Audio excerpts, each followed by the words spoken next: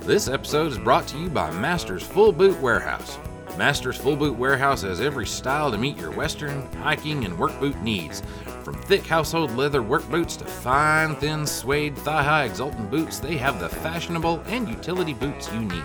And right now, our listeners can get a full boot at almost the same price as a half boot. Special fittings are extra. When you order, use the promo code REREAD, one word, and you'll soon be walking around in a pair of stylish and highly functional boots that will have admiring strangers saying, "Hey, that looks like my sister's legs." And thank you, Masters Full Boot Warehouse, for sponsoring the Re-Rating Wolf podcast. Okay, you ready? Yeah. Oh, wait, hold on. Yeah, okay.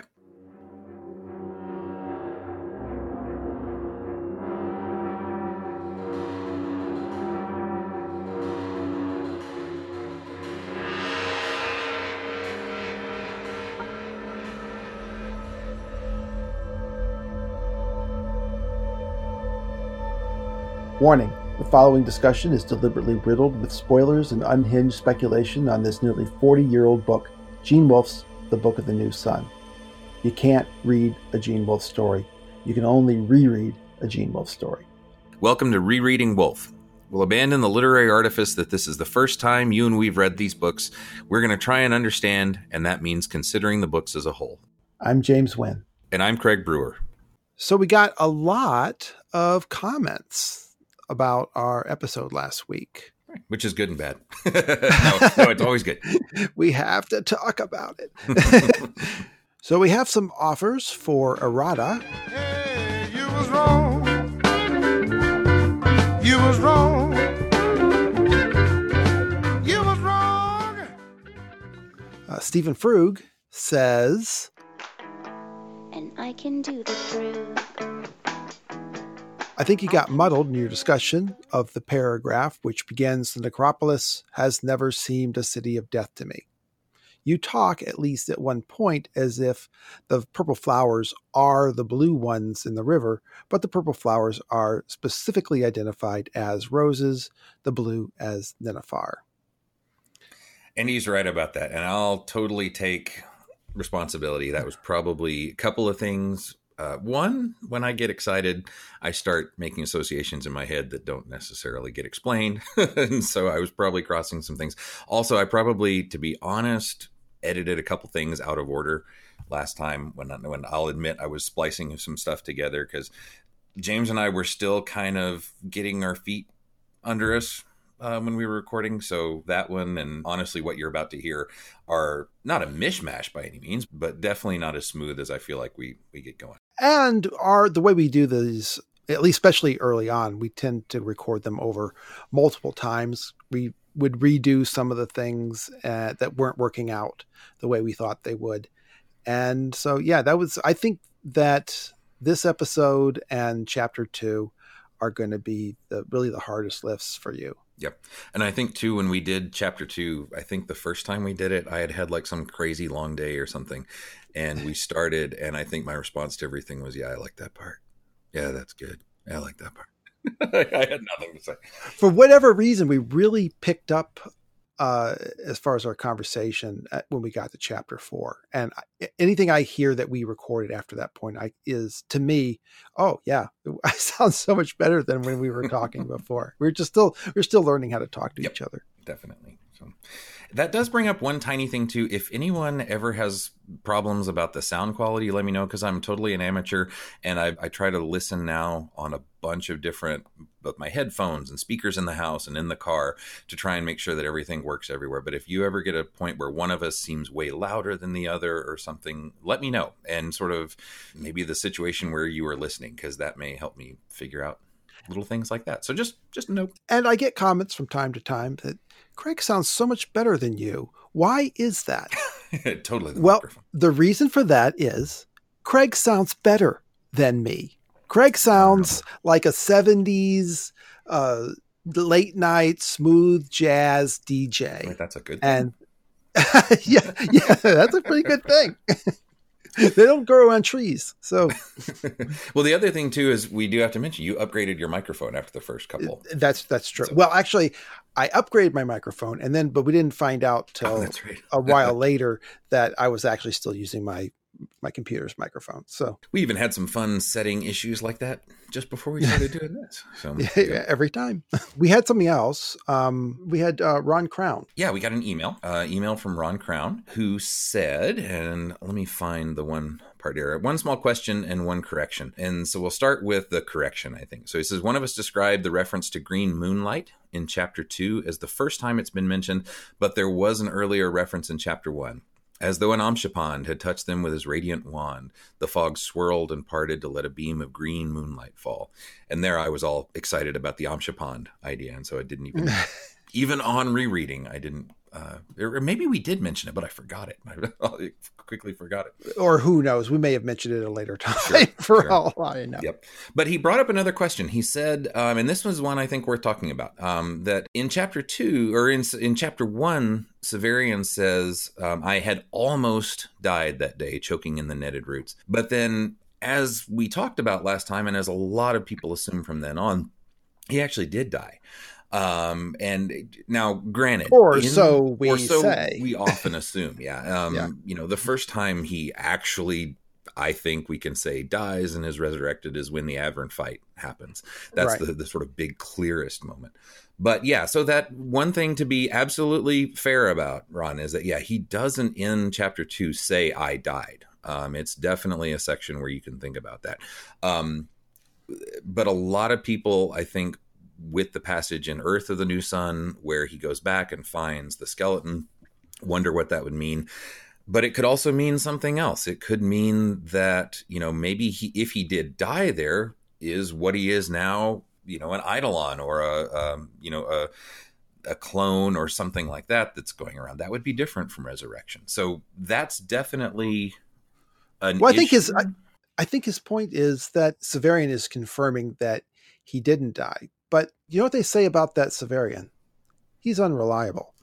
And he may never even have realized that he died if he died. It's a possibility I actually like a lot, that he doesn't realize everything that's going on, especially in the 4 books of New Sun, that there are a lot of points where I feel like Severian may slowly grow to understand some of the backstory that's going on. But when we get to Earth and the New Sun, a lot of things are presented as sort of fact or as explanations that he might not have had when he was writing the first 4 books. And Wolfe might have actually sort of worked that into the difference between sort of the narrator of New Sun, the narrator Severian of Earth of New Sun. So yeah, there are a lot of things that I feel like he may have hints about in New Sun, like his possible resurrection here, that maybe he doesn't know for sure. And I think that's a good way to put it. But that gets tricky too, when we're talking about what does he know when, and what can we sort of piece together that he knows or doesn't know. It gets really hard. So, but you asked, Ron, is he being coy? Is he being disingenuous or deceitful? Actually, I don't think when he says he almost died that day, I don't think he's being really coy, even if he has a suggestion or a feeling that he might have died in the river. Fact is, he came out. So he was resurrected. He didn't die in the way that we normally associate with die, which is just being done, right? Even if he died and came back, he still is alive. So in a lot of ways, he didn't die. Do you want to take on the green face of the moon? No, that's right. So we have to actually add an errata of our own that James realized and let me talk anyway and let me go.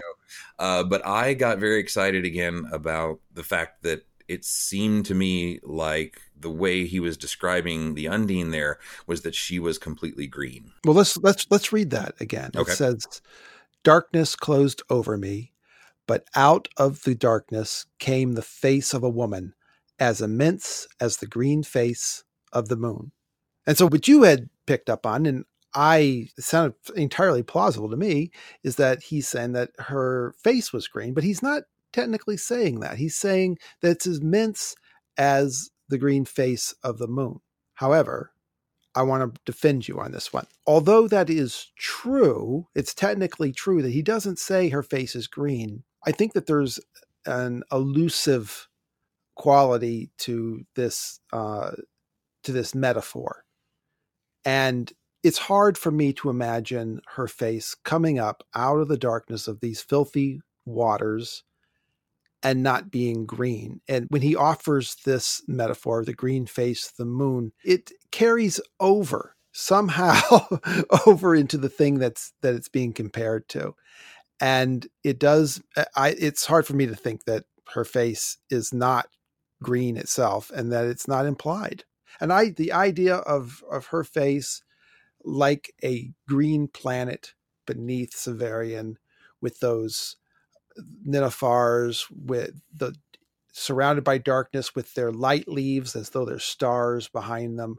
I just can't not picture that. It does work really well. The blue and the green. I still like that a lot. So you're not necessarily wrong. I think really although you were technically wrong, you are in a sense right. I'll take that. I'll take it. Good. Well, we also had Jordan Flato, who I know you and I met way back on the Earth List, also posted in Facebook about the mausoleum symbols. And it actually did spawn what I thought was a really neat discussion where a lot of people were having, we even got into a little bit about whether you call things white holes or white fountains. But it's a good one to go take a look at. Got really long. Well, I want to read what he says because it kind of touches on something. I'm going to really go off at this point. James, before you get into it, I just want to point out, we're going to take a long, not a tangent, actually. I think it's actually super important, but we're going to spend just a few minutes on this point because we both think it's actually really important. and so bear with us. We'll get to the chapter, I promise, but we're going to spend just a few minutes going over one point that Jordan's piece really made us think about. Yeah. If you're really anxious for chapter 3, then, skip ahead 15 minutes and we'll be there. Not that long. You can always come back. What he says is, quick observation regarding the mausoleum symbols. I've always taken the rose to be, at least in part, a reference to that other supremely important symbol which defines Severian, the claw.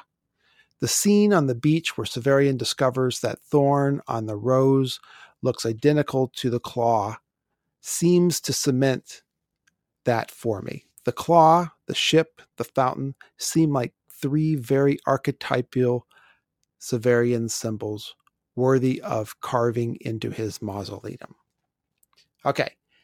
Yes, I absolutely agree with what Jordan says. The rose is a symbol of the claw, which is a thorn, a simple, common, everyday rose thorn that is stuck in Severian's arm and draws blood. There is a hint when it happens in the citadel of the autarch that thorn is the very one that works its way into the ancient past and becomes the claw. The symbol works as just a common thorn, but it is the real thorn, and the way it becomes the claw manifests something real. So, yeah, the rose is a symbol of Christ. And for Wolfe, it might also symbolize his wife, Rosemary, and his love for her that ultimately helped to lead him to his faith. The claw symbolizes the claw, which symbolizes the conciliator, which symbolizes and brings the new sun, which is the symbol and causation of Earth's regeneration and is the power that works its way back through time to create the conciliator who chooses the claw. So, where does it end that a thing is merely a symbol? And at what point does it become the thing itself to be symbolized? So I think this goes back to when we were talking about the symbols on the funerary bronze, when we speculated whether Severian is discovering his own funerary bronze or that this bronze becomes a symbol for his life because he chose it. And did he choose it because he had a presentiment of his future that it was his bronze? Did the symbols represent his life because they represented what would happen, or did what happened hinge on his veneration of these symbols? And would these symbols have ultimately been reframed in Severian's mind in order to represent his life, no matter what they were? Let me draw a couple of analogies we might have talked about already. Later, Severian is going to witness a public miracle. The Temple of the Pellerines, a sect devoted to the veneration of the Claw of the Conciliator, will catch fire and ascend to heaven. And a witness comments on it this way. "Oh, it rose all right. When my grandson-in-law heard about it, he was fairly struck flat for a half day, and then he pasted up a kind of hat out of paper and held it over my stove, and it went up, and then he thought it was nothing that the cathedral rose. No miracle at all. That shows what it is to be a fool. It never came to him that the reason things were made so was so the cathedral would rise just like it did. He can't see the hand in nature." The hand in nature, capital H, hand. If one presumes that Gene Wolfe actually believed that Magi from Babylon or Persia came searching for a king of the Jews based on the observation, the symbology of a star or other celestial sign, what would have been necessary for that to happen? Would the stars have to have been constructed to rise so? At the very least, the ancient science and culture of the Near East would have to have been manipulated in order to acclaim the birth of significance at that particular time. And, in fact, this period was one of cultural transition, the moment of the monumental change of the vernal equinox from Aries, as it had been for millennia, to Pisces. And these constellations are all constructions of the human imagination, but they are constructions that have persisted across cultures and time throughout human memory. Is there something more solid behind them? In Wolfe's novel, There Are Doors, I'm not going to summarize the plot. You should read it. Wolfe once named it as the novel that came out closest to the way he intended. Anyway, the protagonist, Green, answered his psychiatrist's interrogations about the reality of the person Laura Morgan and why she keeps changing her identity and roles. And he answers enigmatically. He says, "Have you ever looked at the sky at night, Doctor? At the stars? And you know how far away they are. Haven't you ever wondered why God put them so far away?" So I'm going to draw another Christological analogy. The cross is a world symbol, just as a rose is, just as a Gamadian and a swastika. World symbols represent many things, but what they persistently represent is the sun. It represents many other things as well. Many of the things they represent because they represent the sun. Well, as Christianity waxed in the Roman Empire, the symbols and rituals of the sun veneration were subsumed into Christianity. It didn't even require any rejiggering because the Hebrew prophet Hosea had said, after 2 days, he will revive us. On the third day, he will restore us, that we may live in his presence. Let us acknowledge the Lord. Let us press on to acknowledge him. As the sun rises, he will appear. He will come to us like the winter rains, like the spring rains that water the earth. That's Hosea 6:2-3. But does that mean, as certain Christian sects assert, that the symbol of the cross is merely an invasive species hiding in Christian belief, that the crucifixion story of Jesus was invented just to justify the symbol that was actually the point? Well, that's not the way early Christians saw it. To them, they had more than one explanation, but this is one most applicable to what I'm talking about. To them, the point was that when people venerated the sun, it was out of natural inborn recognition of its attributes that were like the thing that deserved worship. So in C.S. Lewis's Reflections on the Psalms, Wolfe claimed to have read everything Lewis wrote. It has a chapter called Second Meanings that I would say is something of a commentary for what Wolfe was getting at regarding symbols. It's hard for me to imagine it not being on his mind when he wrote the Book of the New Sun. In this new read, I've much more appreciated how a major theme of the book is the meaning of symbols and the meaning of second meanings. There's not one paragraph in this little chapter that isn't applicable to what we're talking about right here. He starts off acknowledging the risky nature of symbolic divination. He says, "Some of the allegories thus imposed on my own books have been so ingenious and interesting that I often wish I had thought of them myself. Apparently, it is impossible for the wit of man to devise a narrative in which the wit of some other man cannot, and with some plausibility, find a hidden sense. After acknowledging the do of the counter-argument, he goes on to assert the value of second meanings and why. Then he turns to passages in Virgil and Plato that had Christian audiences calling them pagan prophet. He sums it up this way. Virgil and the slave in the baths almost certainly were, quote, talking about something else, unquote. Some matter other than that which their words were more importantly true. Plato is talking and knows he is talking about the fate of goodness in a wicked and misunderstanding world, but that is not something other than the passion of the Christ. It is the very same thing, which that passion is the supreme illustration. And then he gets back down to business. He says, what are we to say of those gods in various pagan mythologies who are killed and rise again, and who thereby renew or transform the life of their worshipers or nature? The odd thing is that here those anthropologists who are most hostile to our faith would agree with many Christians in saying the resemblance is not accidental. Of course, the two parties would say this for different reasons. The anthropologists would mean all these superstitions have a common source in the mind and experience, especially the agricultural experience of early man. Your myth of Christ is like the myth of Balder because it has the same origin. The likeness is a family likeness. I'll stop here. When we get to Severian's conversation with Ulton, this family likeness will come up and feed into the sense that a grandson is a symbol of his grandfather, who is a prophecy of his descendants. And just to point out there that what he means by a symbol of something should sound weird when he's talking about a person being, it's not a symbol as if it just represents something. It actually is part of that. And that's a big step that I think a lot of people don't take with symbols. Yeah. But I think that in line with kind of what you're describing here and in line with a lot of things, I think that's really important to how Wolfe is thinking about symbols here. Yeah.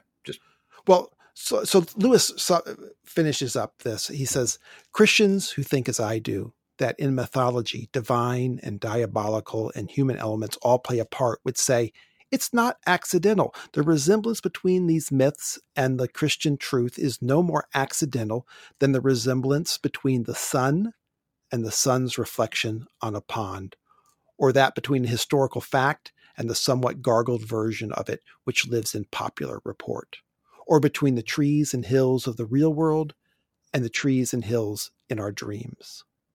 Thus, all three views alike would regard the pagan Christs and the true Christ as things really related and would find the resemblance significant. So that's what I thought. That's what Jordan's comment inspired from me.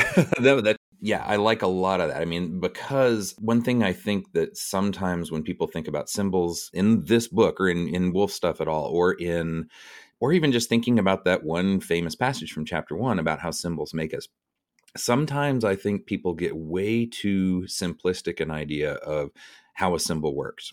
And it just kind of is a stand-in or a representation of something else. But there is a long, long, long history of allegorical and symbolic readings, especially with Christian texts, with how to read the Bible and hermeneutics, that is much more complicated than that, and gets to how similarities and analogies are not just ways that a symbol can help you sort of, get a whole bunch of meanings all together in one place, but that actually the connections and the associations and the analogies that you find in symbols are substantial in the most basic way that substantial can mean, and that they are sometimes literally connected to one another. And in a lot of ways, Wolfe is playing that out. Like when he and Dorcas, when Severian and Dorcas are standing and see the Pellerine tent rise up, Severian talks about how, people often think there are three causes to things. And he talks about a sort of material cause, the sort of technical, how does something happen? Then he has a secondary cause, which is more about how things are kind of related to other things in a more meaningful sense. And then he has the third, which is sort of like the theological meaning or the spiritual meaning behind things. That's getting into medieval allegoresis. I mean, the sort of medieval types of how you read the Bible, how you read the stories. Do they have literal meanings, efficient meanings, or sort of causal or related meanings, and then the theological or religious meanings? He's pointing all that stuff out, I think, not to just sort of play games, but to really emphasize. I mean, yeah, one thing I'm going to get to eventually is, I've got a whole theory about how symbols work in the book and how he's developing it. And whenever you think of sort of anything too basic, like a symbol just representing a meaning, it's way more complicated than that. Also, it's way more complicated when Wolfe says in the beginning that, symbols make us, or Severian says symbols make us. That sounds like a really kind of direct causal connection that seems way too simplistic. But he means it in a very sort of deep way, but it's not at all really straightforward. It's not that just, a symbol caused me to become something. Instead, in order for that to work, what it means is that in order for the symbol to make you into something, you have to be already connected and partly made of what that thing is. It's longer story. I mean, it's all wound through with kind of how you talked about it, but I also feel like there's and this is maybe where I go a little further, and I'm kind of excited about the idea. I feel like there's a real plot level to that's more than just Wolfe kind of playing with that idea of symbols here, but actually how Severian becomes what he is kind of how that theory of symbolism works, but put into a story. And I don't necessarily want to say more than that right now, but it ties way back into what you talked about. And I'll just sort of tease that I think that Severian is a literal and substantial and true symbol that's sort of making himself throughout the whole thing. Oh, I think that's really insightful. And the claw that Jordan had brought up, the idea that if he hadn't already seen the claw as something important, he wouldn't have seen it as important when he came upon it at the end of Citadel of the Autarch. Right. And I think people can look at that part and sort of probably feel like they're going to get pulled in one of two sort of simple readings. Either that the claw is just a claw because it's some random thorn that he picked up sometime and it got its meaning because of all the things that Severian eventually does. Or you could have an alternate thing that, it was sort of destined from the beginning that he was going to pick up this claw. The first one just is kind of a reductive thing. It's like, he just picked this thing up and it became associated with him, and that's how it became this powerful symbol. The other one is more of a sort of, there is a destiny to the claw and it will work as a symbol in this story. And so Severian was magically, pushed to pick up the thorn on the thing. I don't think it's an either or.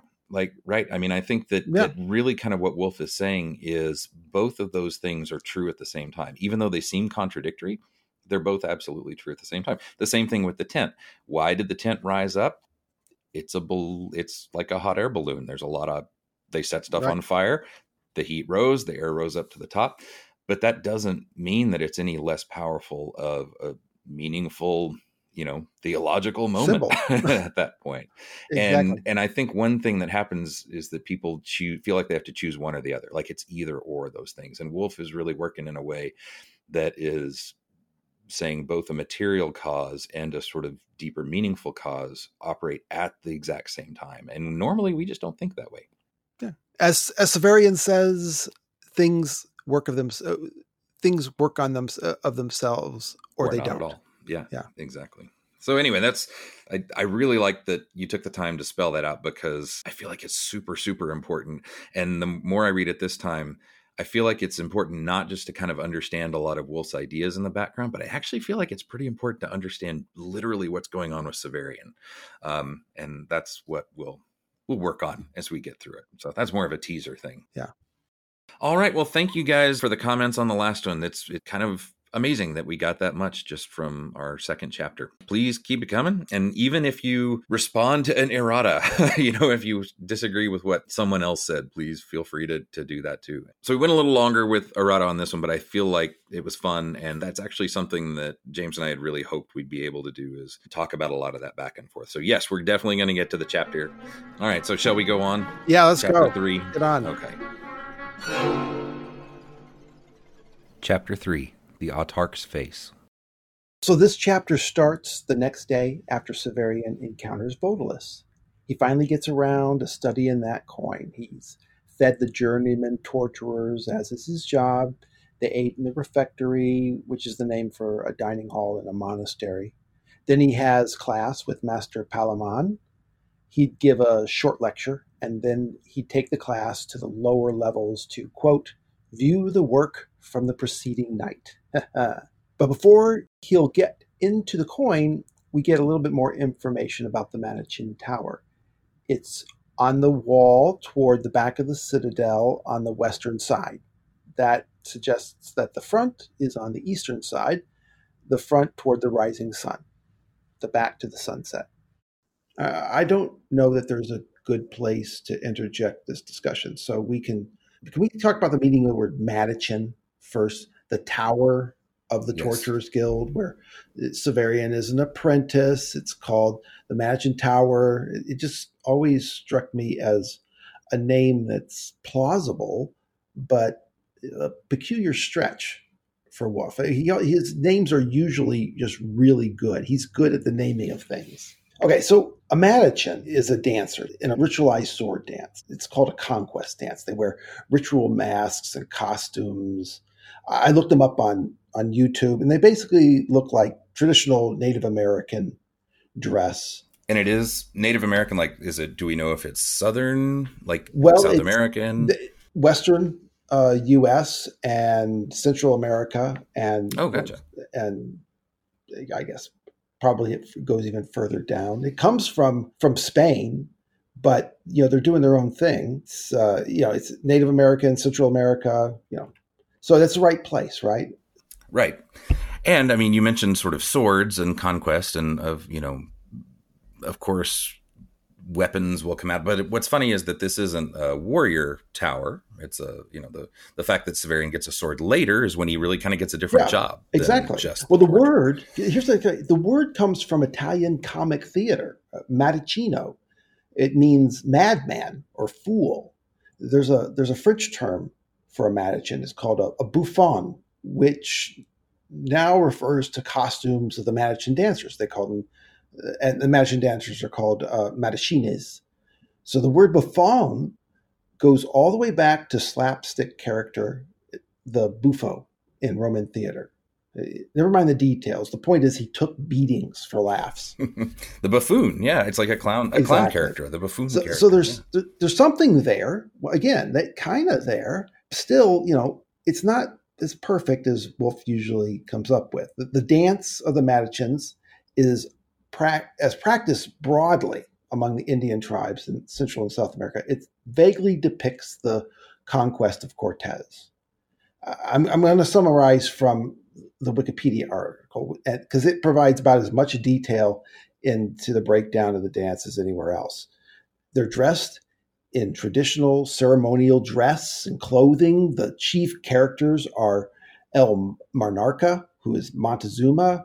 The captains, there's 2 to 4 of them. They're Monarca's generals. There's La Malinche, who represents the woman that assisted Cortez when they arrived in Central America. Here he's his mistress. And then finally, there's El Toro, the heavy, the bad guy. He's played for laughs. The Wikipedia article says he also symbolizes the devil.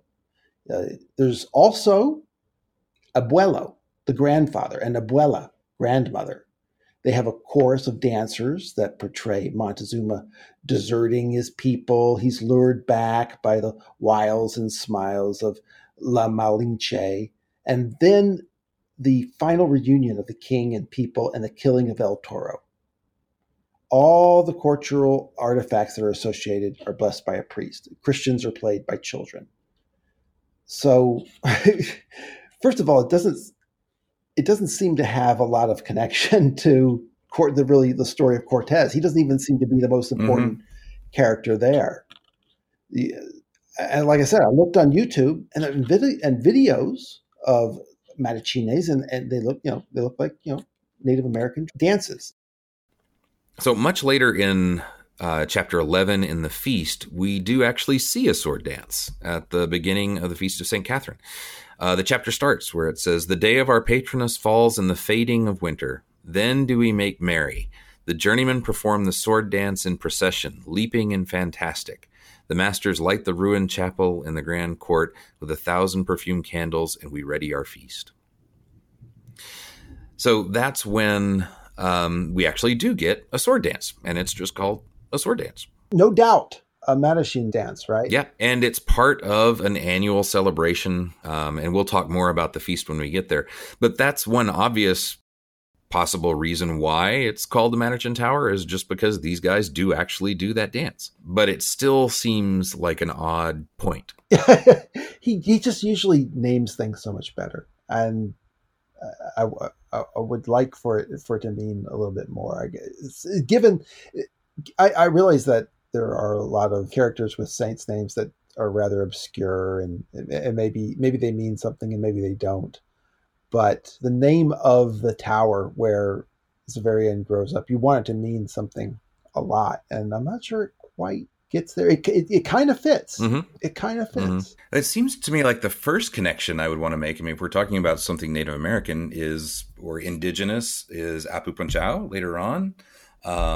We do have Xaverian going back in time and, encountering, an indigenous leader. But does that necessarily, have anything to do with this particular dance? I don't know. The general idea of, and I'm totally brainstorming here, but the idea that this is sort of a tradition that has traveled from Spain to another culture and its meanings have changed, that kind of fits with, how much degeneration there is. It's very Wolfian. That part. It's just the kind of thing, right? Because originally it was called the Dance of the Moors and the Christians. So it had another meaning in Spain, but I sense that it predates Christianity. It is a question. No, because it's sort of funny, because it's one thing that I can come up with a bunch of sort of analogous ways that it has connections to things, but not any way that, seems specifically why would the Torturer's Tower be called this thing. I've looked around, honestly, since you brought it up a while back when we were talking off the air. And I've looked around through Reddit, through the Earth lists, and people have speculated on different things, but I haven't seen anyone actually come up with a really solid reason of why they think Wolf had chosen the Mattachine Tower. And I am blanking right now because I'm suddenly afraid that he says something in Castle Otter that I was like, I didn't check there before. I've read Castle Otter, and I would definitely remember that, I think. Well, all right, moving on. But that's one thing to think about. Especially in this part where we're starting to learn about Earth as well. Since we're talking about chapter 2, we do learn some more about Earth. It does fit that idea of this being a place that is very old and traditions have changed and meanings have been lost over time. And so it is possible that, part of the reason maybe that it fits is that it's suggestive, but it doesn't have a particular meaning. Right. That's sort of like a lost meaning, which does seem fitting for Earth at this stage of its. Yeah. Are we supposed to believe that the Torturers Guild was originally a team of dancers? Are we supposed to? Alternatively, maybe the name of the tower is just the name of the rocket at the time. It was the Mattachine. I hadn't thought of that. But assuming that they were going out to conquer the stars, then it could be something as mundane as that, I suppose. I won't get into the details of the Mattachine Tower, the architecture, except that the rooms on the lower stories are more favored and prestigious. They get less desirable the further up you go. There are a series of attics and empty rooms at the very top until you reach the gun room that houses the weaponry that the guild is supposed to use if the citadel is ever attacked. And he says the remaining pieces too, which is interesting. And one thing, just since we know it's a spaceship or a rocket ship, one thing I've always wondered is how integral is that gun room to the rocket, and how much is that just something of the citadel? In other words, in my mind, I always picture these as sort of, atomic age rockets, just traveling rockets, and then these gun ports or whatever were added later. But I suppose it is possible, at least here, that they were weapons, that they were weaponized ships. Cone. Yeah. But would you really have weapons at the nose of the cone that would if it's standing up, I could see that be always pointing straight up. But if they were Right. pointing out to defend it, maybe not. Yeah. And it didn't make sense to me that it would really be like gunships until he says that there were the remaining pieces of guns. Now, Mhm. of course, that could just be that, this things have been standing there for so long that the real guns they've taken pieces over and over again. And it could just be another image of the sort of disrepair that this whole world has fallen into. Maintaining those weapons, whether there's any functional weapons or not is not really clear. It's not clear that the Citadel has any strategic value at this point either. Mm-hmm. If they are maintaining the weapons, then it's probably the same way they guard the Barbican. It's just make work. We've always done it this way. I don't recall a scene where they test fire the weapons. The only which would have been time, really cool. right? The only time they actually fire them that we see is during the festival. They'll shoot off a gun, and it's not. Yeah. I don't think it's this gun. I think it's a different gun that's shot out. I don't think it's the one at the top of this book. And so, if I'm getting that wrong, we'll correct it when we get to that point. But that's the only time that the guns are ever actually fired is just during the Guild Day celebration.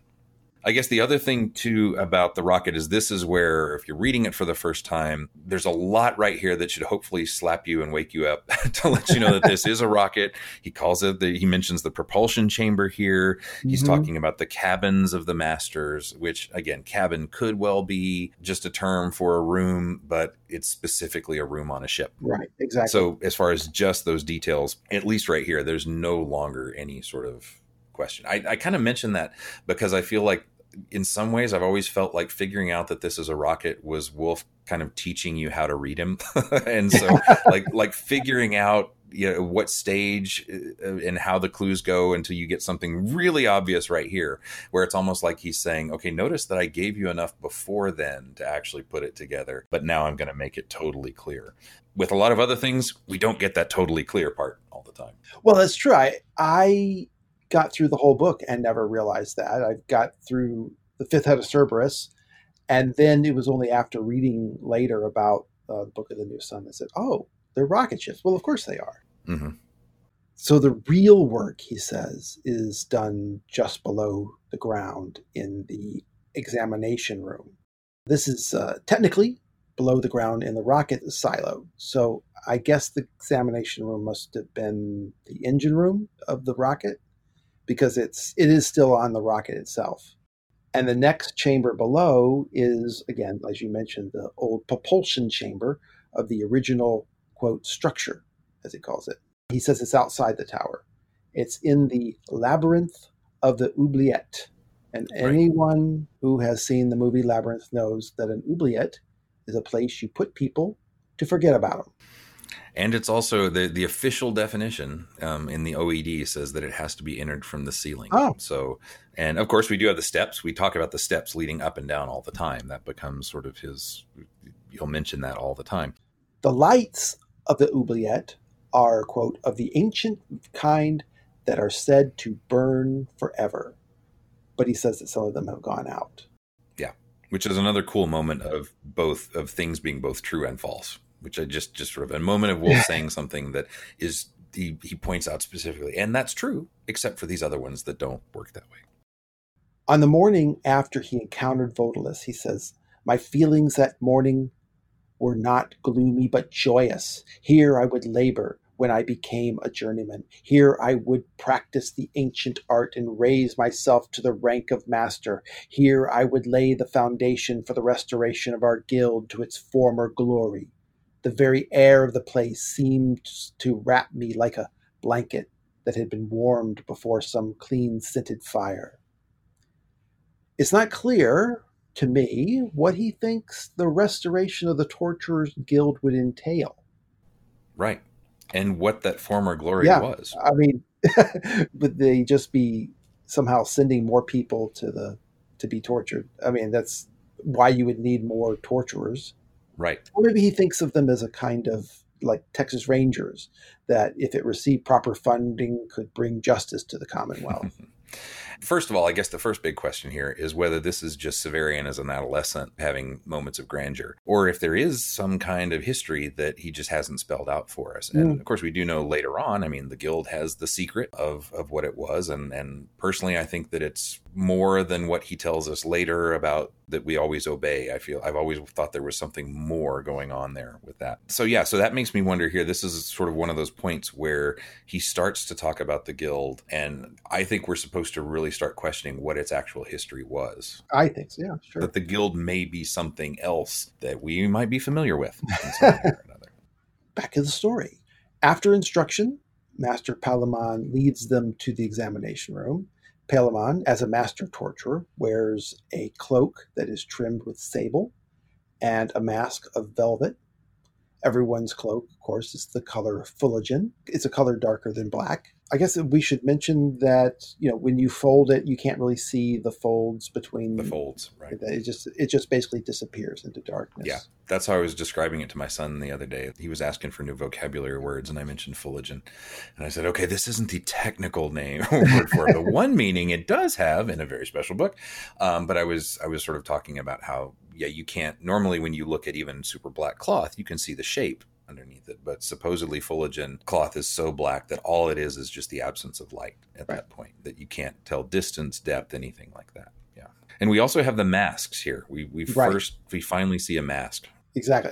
And when he becomes a journeyman, that's called a masking ceremony. That's when they get their masks. And he says that Master Palamon had the protruding optical device that permitted him to see. He's physically blind, yeah. Yeah, and so he's got some kind of technology, something that sticks out of, I always imagine it sticks out of where his eyes would be. Right. And I don't know how you imagine. I always imagine it on one side, sort of imbalanced, rather than like, but that made me think, because there's supposed to be some sort of Cyclops imagery there too. Oh. And just one note on the masks too. We do know from later chapters too that the masks are normally, they do have eye slits in them, or at least eye holes. And oh shoot, is it Droda or Roach? One of them talks to Severian and says, can't you tell your brothers by their moods just by their eyes?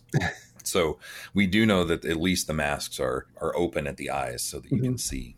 A journeyman, so on the other side of the door, I think, unlocks the door to the examination room. And there's a woman there who had been a maidservant. The prisoners are called clients.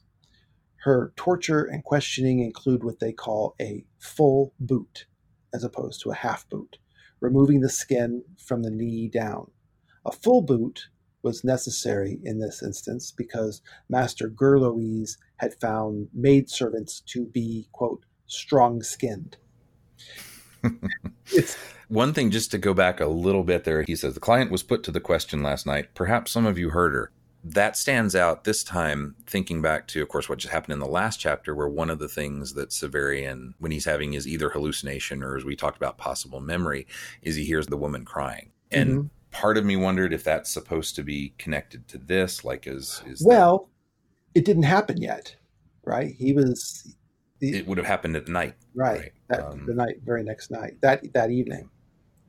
Yeah. It's all described. I just wondered. Yeah, go on. Yeah, I just wondered because he does make the point to say, perhaps some of you heard her. Well, we heard something.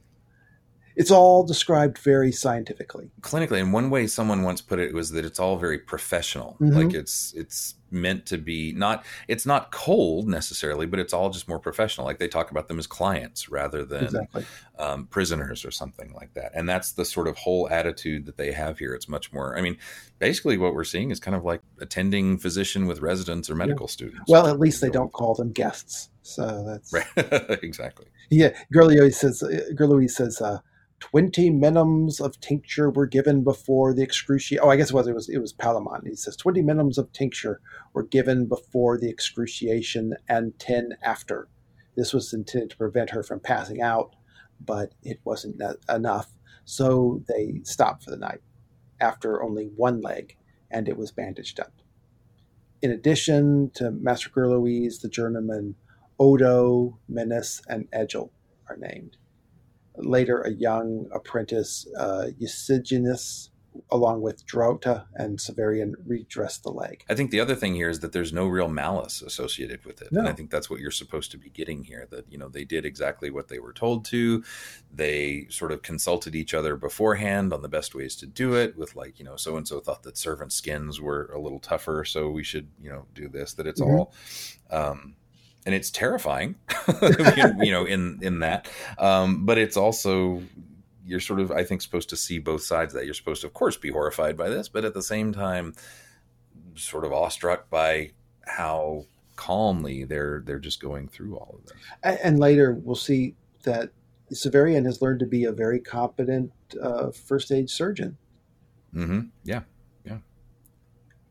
So she's apparently being tortured to reveal the location of her employer, a woman who ran off to join Vodalus. She does come up immediately and starts talking again and says, I don't know. And then Severian pretends that he doesn't know who this Vodalus of the Wood is. Yeah, she says, I don't know, but don't you know I wouldn't tell you anyway? And that's just the wrong thing to say. It's to your torturer.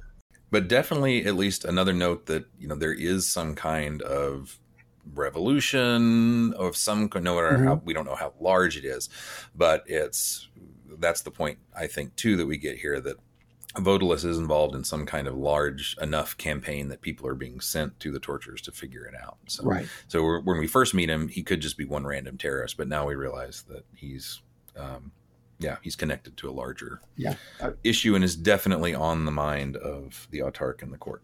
Right. He has a movement. And when they leave, Severian decides to, like you say, act ignorant.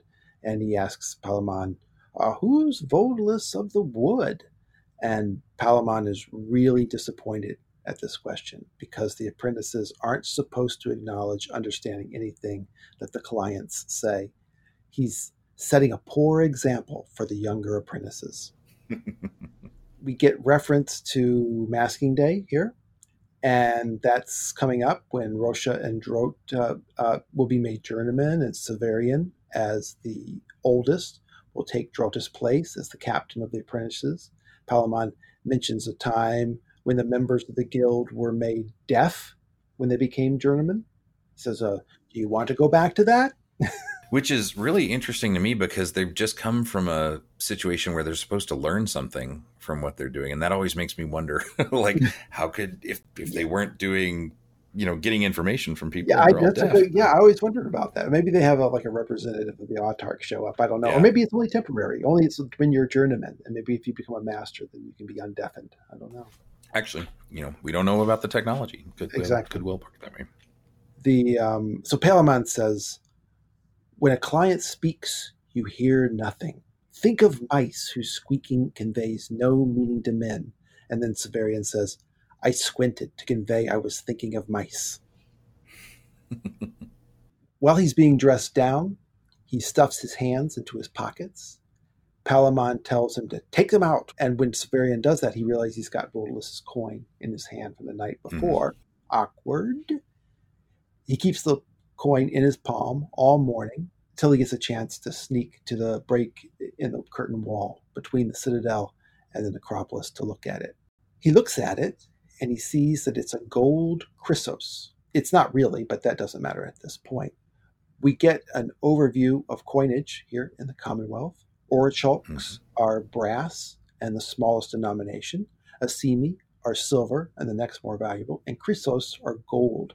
It's a coin that Severian knew about, but he'd never seen. The coin bears the face of the Autarch.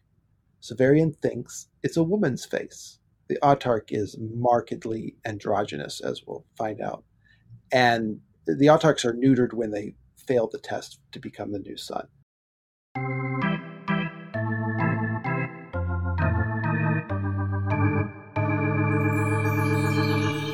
Curiositas Urthus. What do you think of John Clute's theory that the Autarch is Severian's mother? I will admit it's been a long time since I've actually read that. It's in Strokes, I believe, right? Is that the book it's in? Yeah, so here's what he says. First of all, there is the reference to is when Severian thinks initially that it's a woman. Mm-hmm. And the way I read, well, that's a bit of a tell right there. I would kind of not be surprised at all if it were a woman in that sense. Also, the autarchs are castrated, sure, but that doesn't cause them to suddenly become androgynous, especially if they're castrated as adults. Right. Clute points out that the autarch calls Severian my son, and Severian never calls anyone, when he becomes autarch, he never calls anyone my son. Also, at the end of Citadel of the Autarch, when he talks to Master Malrubius, Malrubius asks him, well, do you think that he is a man? And Severian says, well, I mean, I'm not sure that he's, strictly human anymore. Is it? No. I mean, is he the opposite of a female? And he says, no. And so Malrubius points that out because he's pointing out that if Severian fails the test, that he'll be castrated so that he can't produce heirs. But women can be, have it, hysterectomy, that kind of thing. So that can still be done if the autarch is a woman. But it's interesting the way Malrubius phrases that. Is he the opposite? He doesn't, the actual term he used, I forget, but basically, is he the human opposite of a male? And he says no. So I think that's kind of a tell. Clute didn't point that out, but that's something I think that's kind of important. The problem with it is Malrubius says all the time, refers to him, the autarch, with male pronouns, which is, I think, peculiar. But Malrubius is drawn from Severian's brain, his memories of Master Malrubius. Right. I'm not sure how much Malrubius can say that about the autarch that Severian doesn't recognize. But then again, Malrubius gives Severian a lot of information that he doesn't know about, all of unique information. Right. So I kind of like the idea that the autarch is a woman, but then I'm the one who says that Patera Incus in the Book of the Long Sun is a woman. So, consider the stores. What we do know is that every time he looks at this coin, the first thing he always says is, at first it looked like a woman. It's always at first it looked like a woman. At first it looked like a woman. He never says exactly, I couldn't tell if it was a man or woman. He always says, at first it looked like a woman. And to me, that's a little different than just sort of assuming that the autarch is, it's just the term for being both male and female. Androgynous? My vocabulary, thank you. Androgynous, my vocabulary just went out. But it's different from just thinking that the autarch is androgynous, because it's all about how Severian can't figure it out. And he's like, it looked like a woman, but then I thought it was a man. Right. And that's more interesting to me, is that sort of not exactly being sure of what he's looking at. Maybe we can, when we do get to those parts, there's a lot more that Clute offers to specifically make the connection between the autarch and his mother. I guess my big question with that is, how does that, if that's true, how does that actually affect the plot? And that's what I don't really understand. I think Clute's strongest conviction that the autarch is his mother, where he settles on the autarch, is that he just basically rules out everybody else, and he's convinced that she must be there. So... Right. So the one other thing he does see is that on the other side, we get another ship volant, or at least this time just a flying ship. And so that image, that symbol is coming back. That's going to be an important point later on again, when we think about, did Severian set himself up to sort of recognize these symbols? Or is this chance, or is this Severian or someone else setting him up to get attuned to these kinds of symbols? And it is, he says it's the very ship that he sees. The very ship. In the heraldry. So it's the very symbol that he sees there. I like how he reacts to that. He said, it seemed beyond explanation, so much so that at the time I didn't even trouble to speculate about it. So sure was I that any speculation would be fruitless. I kind of like that idea where he's like, he's so flabbergasted by it, he makes a specific decision not to think about it. It's sort of a weird way to approach that. And I'll tell you something, every time I come across that particular sentence, it seemed beyond explanation, so much so that at the time I did not even trouble to speculate about it. So sure was I that any speculation would be fruitless. That is so often my feeling upon a first read of this book. And in some cases it still is. But absolutely. But I can't stop turning that coin over to see if something else triggers. So. Severian decides he can't carry the coin around with him. It doesn't prove that he's in league with Vodalus, but it represents so much money that, it would either be stolen or invite interrogation or accusations, grand theft, But for whatever reason, feels like he can't just carry it around. But he does feel like it exposes his loyalties to Vodalus. So he puts the coin in his pocket and goes to his mausoleum to hide it. Incidentally, we find out here that Severian took a greater part in the fight than his initial recitation claimed. He had not just prevented the man from using his axe to kill Vodalus. He used that axe to kill the man. Right. Also, he says that the torturers, beyond their duties, aren't supposed to fight in battles, just like with priests. So there's another parallel to the Catholic Church. Right. And that's also importantly just another place where we're kind of learning about what Severian, even though he can remember everything, he also doesn't tell us everything that always happens. There are a number of times in here where he, in fact, speaking of Clute, I sort of glancing over that, he says that one thing that Severian absolutely does is lie by omission multiple times. Yeah. And this is one of those cases where we find out he clearly killed the guy. He says so, but he never narrates it. Exactly. In the mausoleum, Severian pries up a paving stone in the floor and he puts the coin under it. And then he uses an incantation that Rocha had given him. One thing before that, though, that I think is interesting is the first sentence of the paragraph right before he says it. He says, "There was a loose stone in the floor almost at the foot of my funeral bronze." Yeah. In the other chapter, he's said, it always looked like me. This time he identifies it as my funeral bronze. Now, that could mean my as in belonging to me because this is my mausoleum, but it's also something that he specifically said, I always felt like I looked like that guy. So another point where is that again a tell or is that, a suggestion? He was supposed to say the charm while walking around the spot at midnight with a corpse candle, but he doesn't do that because, that's all superstitious nonsense. But he's self-aware enough to recognize that dispensing with the ritual meant that he was growing up. By the way, a corpse candle, thick candle that you use for wakes. He doesn't go back to check on it, and then a snowstorm comes, and that prevents him from even considering going out there, and he just doesn't.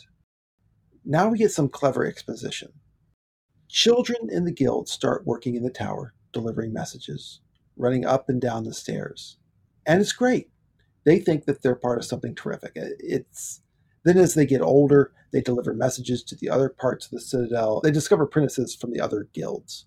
He learns that the apprentices at the Red Tower, where the fighters are trained, they have trumpets and drums and boots and ophicleide. Ophicleide, it's like I had to look that one up, of course, but it's a tuba. It's a lower noted thing. Like a tuba or it's like a cross between a tuba and a saxophone. Yeah. He sees kids his own age at the Bear Tower handling these amazing fighting animals. He's already feeling like he got gypped. And then worst of all, he finds out that everyone hates his guild. The work he has to do is boring. The work of the guilds is very technical anyway. It's not the sort of thing that seems to be fun for the kids at the Red Tower and the Bear. And the drudgery just gets worse every year. But then Severian becomes the captain of the apprentices, and he says it starts to get better. And then as a journeyman, it gets better still. They get better food. He'll never strictly do labor. He'll get money and be allowed to go into the Citadel and live it up. The few who get to be masters only have to do any assignments that, quote, interest them. Mm-hmm. But Severian didn't know any of that at this point. He does find out that winter means the campaigning season in the north is over. Although this story takes place millennia in the future, their economy is medieval and agrarian, so the fighting follows similar rules. People stop fighting in the winter. But that means that the autarch is back from the war and is going to start adjudicating cases. And so Rocha explains to Severian that means there's going to be a lot of clients coming their way. Dozens, maybe hundreds. Severian asks if that means the autarch has come to the Citadel, if he's right now in the Great Keep at the center of the Citadel. But Roscius says, no, that would be a big deal. The Great Keep hasn't been entered in a century. And the autarch is in the House Absolute, a hidden palace someplace north of the city. Severian asks, well, where? And Roscius says the House Absolute isn't someplace. It's where it is. It's the only thing there. The House Absolute is where it is. North, someplace north. Severian still thinks of Nessus as the whole world. And so he asks for confirmation. This is also the first time we learn that the House Absolute, whatever it is a mysterious, possibly mobile place, or at least that it seems mobile because of all the confusion about where it is. And of course, traditionally, it's always said that the court is wherever the king is. Mm-hmm. And so there is that idea that this is doing, but it's almost making it literal as well. The one thing too we get is we get a mention of the flag tower. That's where the flyer would land, and that's one thing I always wanted to know, like the flag tower, as if there's a ship that carries other ships or something like that. And that's where I always get my that part. This time made me definitely think of like Coruscant in Star Wars. You know, like some huge, where ships are landing on other ships that are going into parking spots and things like that. But we don't really know exactly what that is. Well, there's a very famous flag tower in the Hanoi Citadel in Vietnam. North Vietnam, as Wolfe might have called it in 1980. Mm-hmm. It's an old observation tower. It has 3 tiers and a tower at the top. On the second tier of the structure, there are 4 doors on each of the 4 walls. And on 3 of the doors, there are inscriptions in Vietnamese. On the eastern door, it says, to welcome the dawn's sunlight. On the western door, it says in Vietnamese, to reflect light on the southern. And on the southern door, it says, directed to the sun, to sunlight. Severian thinks of Nessus still as the whole world, so he asks for confirmation. Beyond the wall, he says, he doesn't mean the Citadel curtain wall, he means the wall around Nessus. And Roscius says that after you got beyond the wall, it would still take weeks to walk to wherever the House Absolute is. And frankly, Roscius doesn't really know that. Right. The autarch, however, he says, could get to the Citadel in an instant by a flyer. If he came to the Citadel, he'd land at the flag tower, as you say. Unimportant prisoners began to arrive. Men and women in groups of 10 to 20 chained together. Quote, important prisoners arrive in armored carriages designed to thwart rescue attempts. Even though these might not be carriages as we think of them, none of the prisoners arrive in flyers. They all travel over land. Each prisoner has a copper tube that provides their charges and sentences. If they've dumped their tube or weren't given one, they'll be held in the oubliette until their papers arrive, potentially the rest of their lives. If prisoners swap tubes, then they swap fates, either execution or freedom. It's an undeliberative bureaucracy at the management power. That's just part of the system, the way he's describing it. That's just how it happens, is if people who are sent to the torturers are forgotten, that it's just once you're on your way there, if you are told to stay forever, or if you're told to be have a harder or lesser sentence, it's almost as if they don't really care. And so like you said, it's on the one hand, it's like a terribly run bureaucracy. And at the same time, it's kind of saying that anyone who comes here is really either not important or forgotten. It's never personal either. That's the Now that Severian is a follower of Vodalus, he's hoping to help out his fellow revolutionaries. He can't help them escape. That would embarrass the guild, even if it were possible. But he would give them extra food from the plates of less deserving clients, or meat from the kitchen.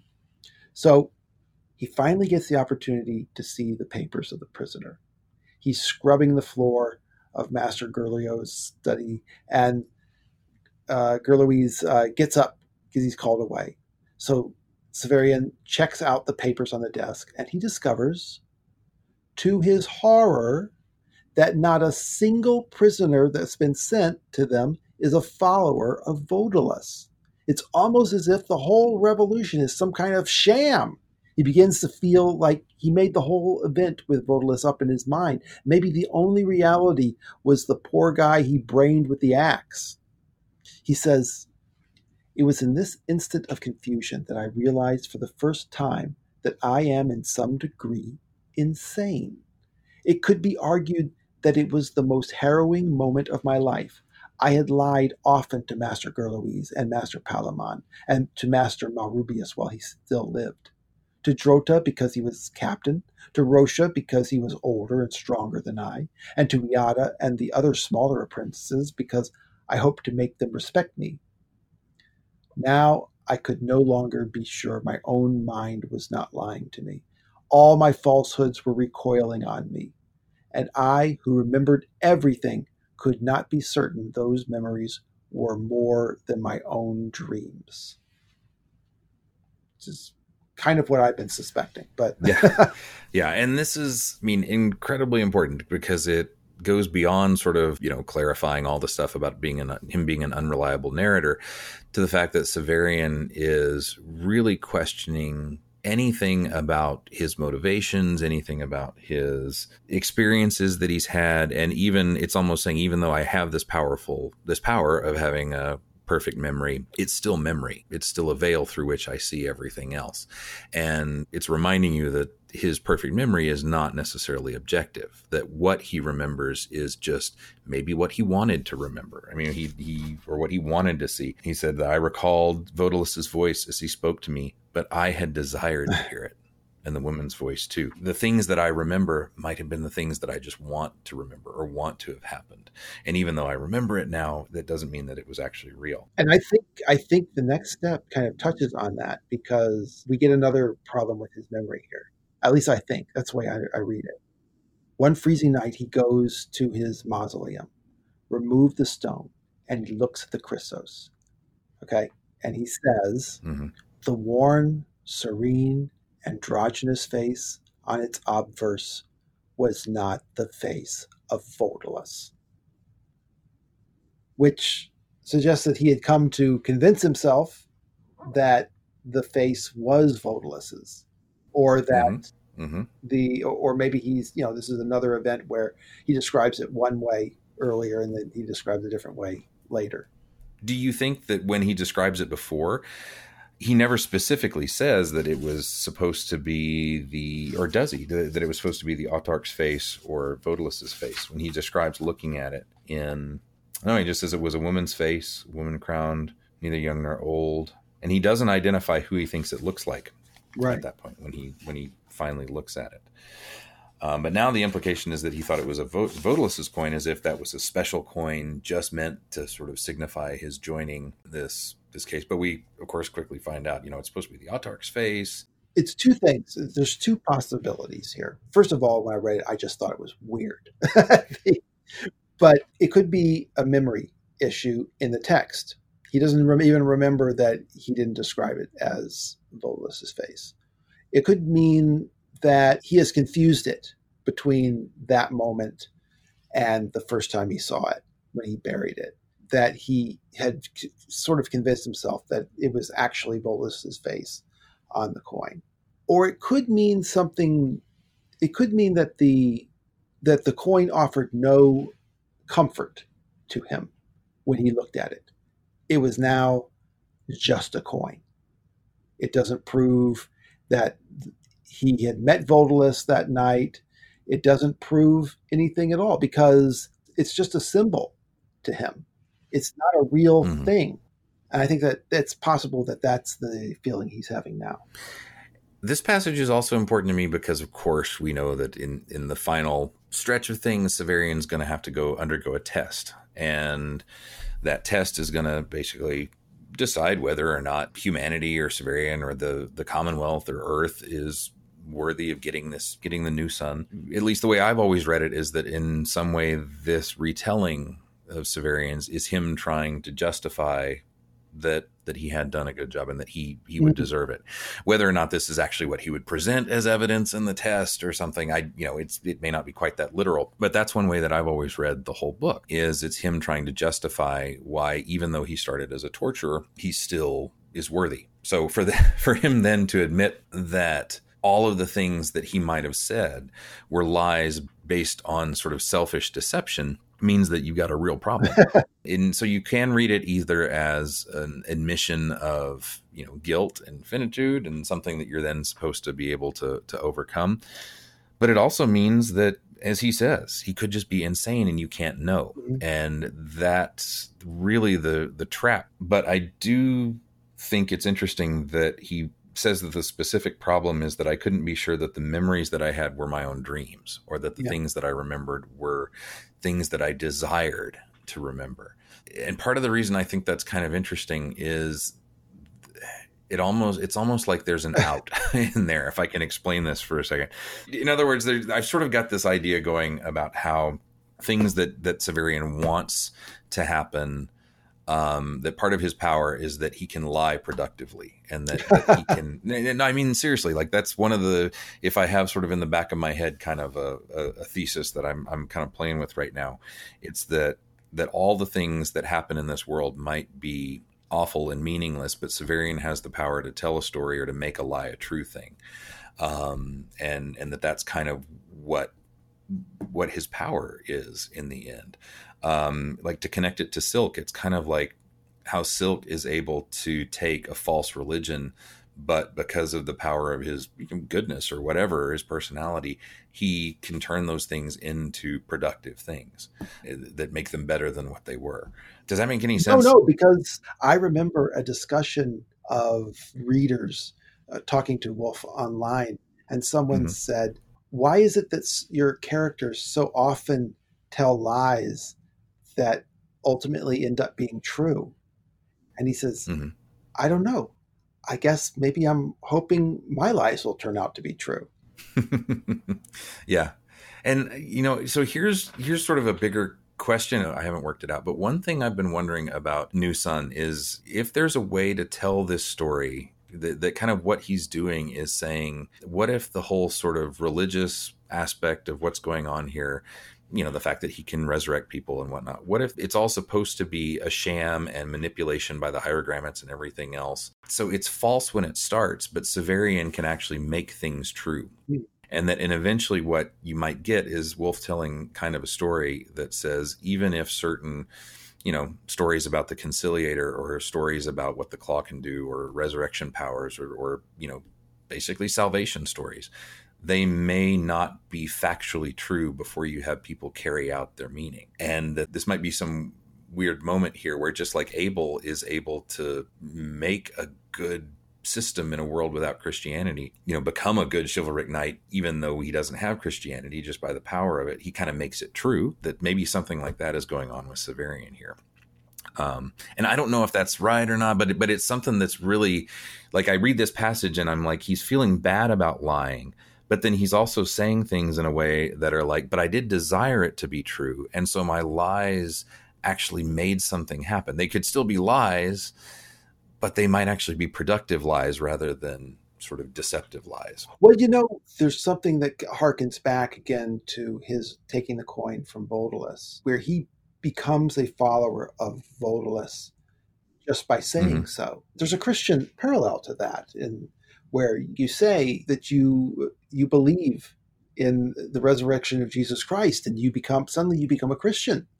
And there's something internal in that act of what you've done. But everything follows for that. You haven't actually done anything as a Christian yet. You've only said it. Something else, I don't think Wolf would have been aware of this when he wrote this. There is a model of the human mind that says that the mind is a storyteller. And that's the nature of the mind. It takes disjointed events, disjointed stimuli, and makes a story out of it. And that kind of works. But that's a big problem if you're a scientist who's trying to determine what's true. For instance, what's true about the human mind. If all of what's happening is that you yourself are just putting together a story, you're trying to divine the meaning of data, but you believe that, in the back of all this, your mind is just telling a story. But that would be sort of like, Severian. Severian tells a story, and then he has the ability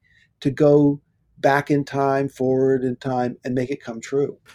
So that's why I read this passage, and I feel like even though he's very on the surface, obviously down on himself and saying, I'm insane, I'm lying, that what he's actually kind of doing is describing a real power that he has.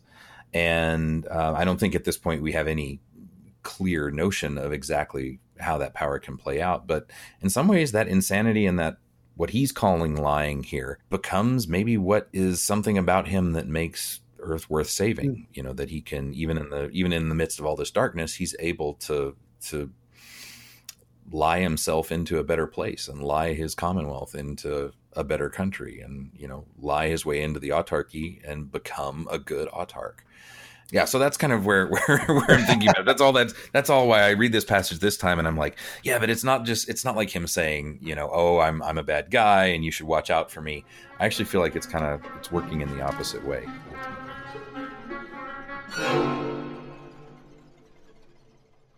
And that's the end of chapter 3. He's got a whole lot of exposition in this. We find out a lot about the life of a torturer's apprentice. But this is all part of the enjoyment of walking through this crazy world that Woolf created.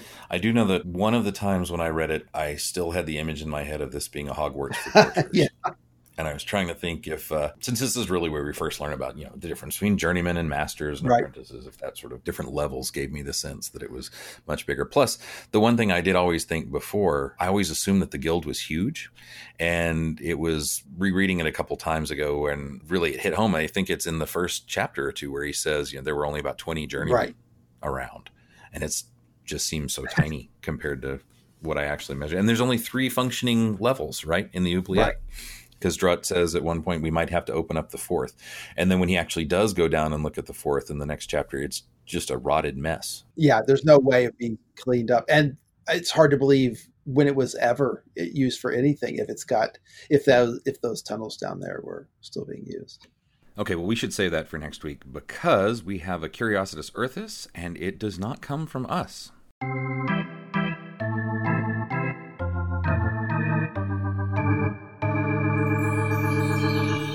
Curiositas Earthus. Okay, so we also got a email from our old friend Mantis, author of the Lexicon Earthus, of the Gate of Horn, Book of Silk, companion to Long Sun and Short Sun, and the Wizard Knight companion, and a lot of other really great stories and reference books. He listened to chapter 1 and chapter 2, and he came in with some really interesting comments. He says, noodling around with the first few chapters of The New Sun after listening to your podcast on chapter 2, I wonder anew at the names of the boys. Rosha is fairly easy to say, I think. It is a pretty clear for meaning rock, and it's French. Drota seems German, but a puzzler, possibly from Sermain. He spells it, but God help me if I can actually say it. Trocht, which has forms like trotta. But what does it mean? In English, it means first truth and later troth, which is good faith, loyalty. Rock or faith, troth, sounding sort of Christian. Then there's yada. This is definitely Anglo-Saxon, but meaning is completely blank to my internoodle searches. That is to say, we know that Gene Wolfe was a name nut. The saints thing is partially true, but it can't be a crutch. For example, I think Rudison and Abba have their names because they are analogs of characters in Mervyn Peake's Gormenghast, where one of the characters' name begins with R and the other starts with A. In those cases, I strongly suspect that Wolfe looked up saints with those initial letters. But as I was saying, he was a name nut, which is what makes the calling out of the duelist names at the Sanguinary Fields so haunting, since they seemed like the answer to real names we would recognize. Which brings us back to the name Severian. In the Commonwealth, it's a twin name, like Agia and Agalis. So while we might wonder at why the master would hand out to Rosha for one boy and Drota for another, everybody in the Commonwealth excepting the cloistered Severian and the boys, knows that Severian is part of a set of twins. It's a surprise for him and a surprise for us. And we should point out that that actually is something that is, in case you've forgotten, that actually is straightforwardly said later on in the story that Severian is a twin name. Exactly. And it's a big surprise. Like I said, it's a big surprise to us the first time we read it. Right. And then he goes on for the Gormenghast angle. I have a third New Sun character, the only other one who might be somewhat named after Gormenghast characters. So the set is Rudison, Aben, and Severian. Naturally, Severian is named after S for Steerpike. He's discussed this with Nigel Price. He says Nigel is not amused. He can go along with Rudison and Aben, but Severian is a peak too far. I like this theory because when we get to chapter 4, I'm going to play my own game with the first letters of names as well. I'm curious because I don't know what to do with it. Like, it's one of those things that it's one of those places where I feel like it's a really neat creative find, but I don't know how to translate it back into being meaningful for the story. I'll have to reread Gormenghast to see if I see something that strikes me as a parallel to the story of Severian. So that's the end of the Autarch's face, and we hope to see your face next time when we do chapter 4. Talking about dogs next time. That'll be fun. Well, at least we think it's a dog. He says dog, but does he mean dog? We'll talk more about that next time. In the meantime, please go ahead and comment on Twitter or Facebook. You can email us too at rereadingwolf@gmail.com. Forgot to say that when we were doing it live. Leave us questions, concerns, disagreements, arguments, hopefully not too many insults. Dog videos. Leave us dog videos. Dog videos. Yep. So, and then we'll try and certainly respond there, but also try to mention you on the podcast and talk about your ideas too. Yes. And please leave a rating on your favorite podcast platform. But when you do, be sure to leave a comment. We'd appreciate it. So otherwise, we will talk next time when we get into Triskel. We'll talk about pronunciation. Take care, everybody.